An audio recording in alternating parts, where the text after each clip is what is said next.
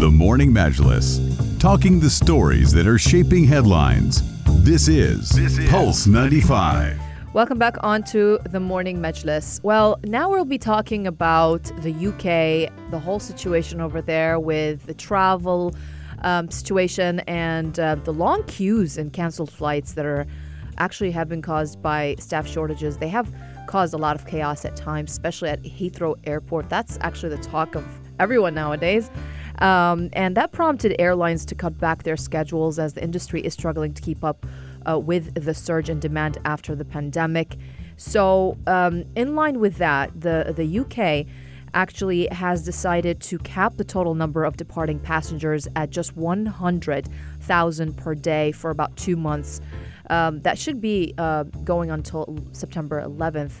And they requested that carriers to stop selling summer tickets.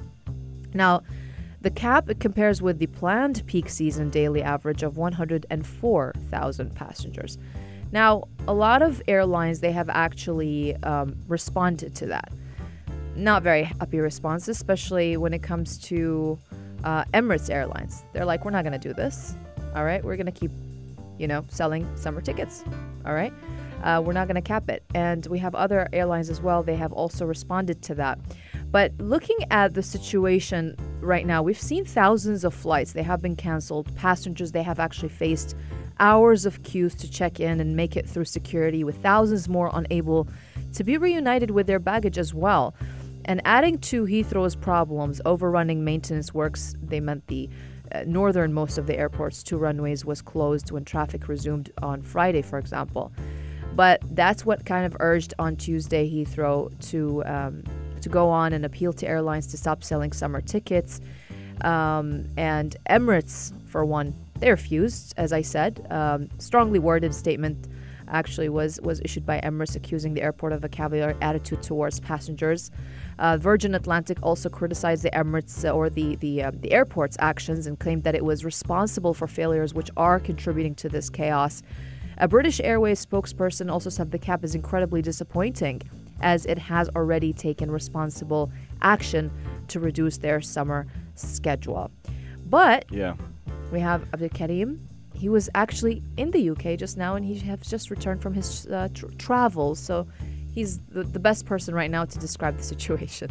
Well, I mean, first of all, how was your travel? Travel was good. Awesome. It was nice to see family, friends, reunions, weddings as well. So it was quite good to sort of be back in the UK and celebrate the wonderful weather, get away from the wonderful heat we have here in the UAE and the wider region. How was the weather there? Oh, so nice. Really? I got to say, it's about 22 degrees Celsius, 23 degrees Celsius during the day, or 25. Really good weather. At the moment, right today and tomorrow, we're expecting to face a heat wave. So it's going to be very hot over there. So on the second day when I was there, it was about 30, and it was very, very hot. Compared to the UAE, we're blessed with the most of the buildings being air conditioned. So it's very different over there, that you face the heat a bit more.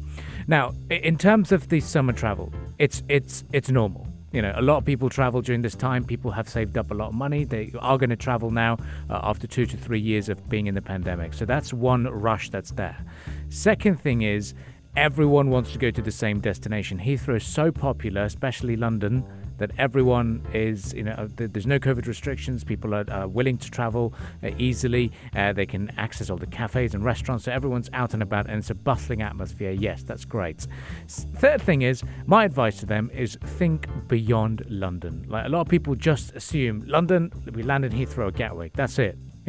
Class, we're going to go to London, so we're going to go to these 2 airports. Yes, the world wants to get there, and it's very important that you sort of change your plans. So I landed this time round in Birmingham Airport. Reason being, it's just about 2 hours away from London. So if you really want to go, was it much less busier? Oh, it was far less busy. Far less busy than Heathrow. I heard stories, and we keep hearing them in the news, that Heathrow, once you get there, you have about an hour and a half to 3 hours to wait for your bags, let alone just getting through immigration. So you spend over an hour waiting for your bags. The reason is staff shortages. Not many people have been rehired back to their original roles because of the pandemic, so that's why the airports are struggling. Security checks leaving Birmingham Airport was also busy. After you check in, and you get go towards the flight, the security pre-flight security the screening, it's an hour and a half or 2 hour long queue. This is Birmingham Airport. Heathrow's worse.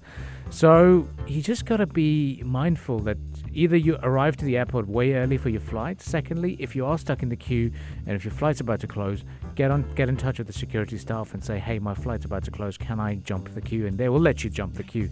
And this is what's happened. More people are jumping the queue. People are, there's no original queue becomes slow moving. So that is the situation. But they've come back with an aviation charter at the moment. Well, yeah, I mean, there's so much to go through in terms of traveling to those parts of the world there as well. The understaffing of staff at those airports is definitely a major issue, and one that the unions have been outspoken about. In fact, that's one of the reasons why we have an understaffing there at the moment. We're still amidst negotiations between the unions representing the workers for British Airways and the airways there as well. They're saying the salaries were cut during the pandemic. They've also reported being subjected to abuse from angry travelers.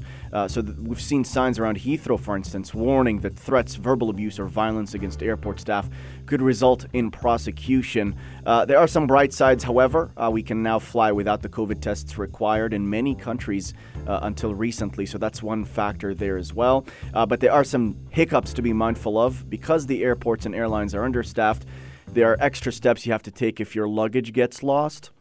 Also being mindful that airports are struggling to keep up with demands is something that you should be mindful of. Your flight could get, in fact, delayed or cancelled. And also consider your option if you test positive while abroad, because it's pretty easy to forget that COVID is over, or COVID is still with us, and think it's over indeed. So just more preparation, I think, to survive travel this summer, which is a little bit difficult if you're going to a place like Heathrow. Yeah, I would say just mentally prepare yourself for a busy airports, even if you're traveling to Munich, Zurich, you name it, Geneva, even Frankfurt. All these places are going to be busy because not only just staff shortages, it's just people are just traveling. And that's the big problem. And if you are traveling to the UK, once again, a reminder, think beyond London. There's so many beautiful spaces and areas to explore in the UK. Everyone just thinks London. Oh, get on the plane, get on the tube, go to London, Trafalgar Square, the Oxford Streets. Yes, they're great, but if you go to Manchester, it has its own beauty. If you land in Birmingham, it has its own beauty. And when you land in Newcastle as well, another destination, very cheap, compared to the prices in London. A great place. Yes, a bit colder. It's nice. And then, of course, between Newcastle and Manchester, it's the greatest place on earth, one could describe. It is Yorkshire, Leeds as well. Great place to sort of explore. So think beyond London, spend a few days in those destinations, and then come down to London. That's my advice for those who want to avoid the Heathrow rush, and then you'll be good to go. Just think differently. But yes, do get involved if you've had your own tactics or your own ways of dealing with the holiday rush, or are you one of those that says, forget about the summer, you'll travel in September and October when things are much cheaper. Get involved. Share your thoughts on the text lines 4215. The Heart of Sharjah.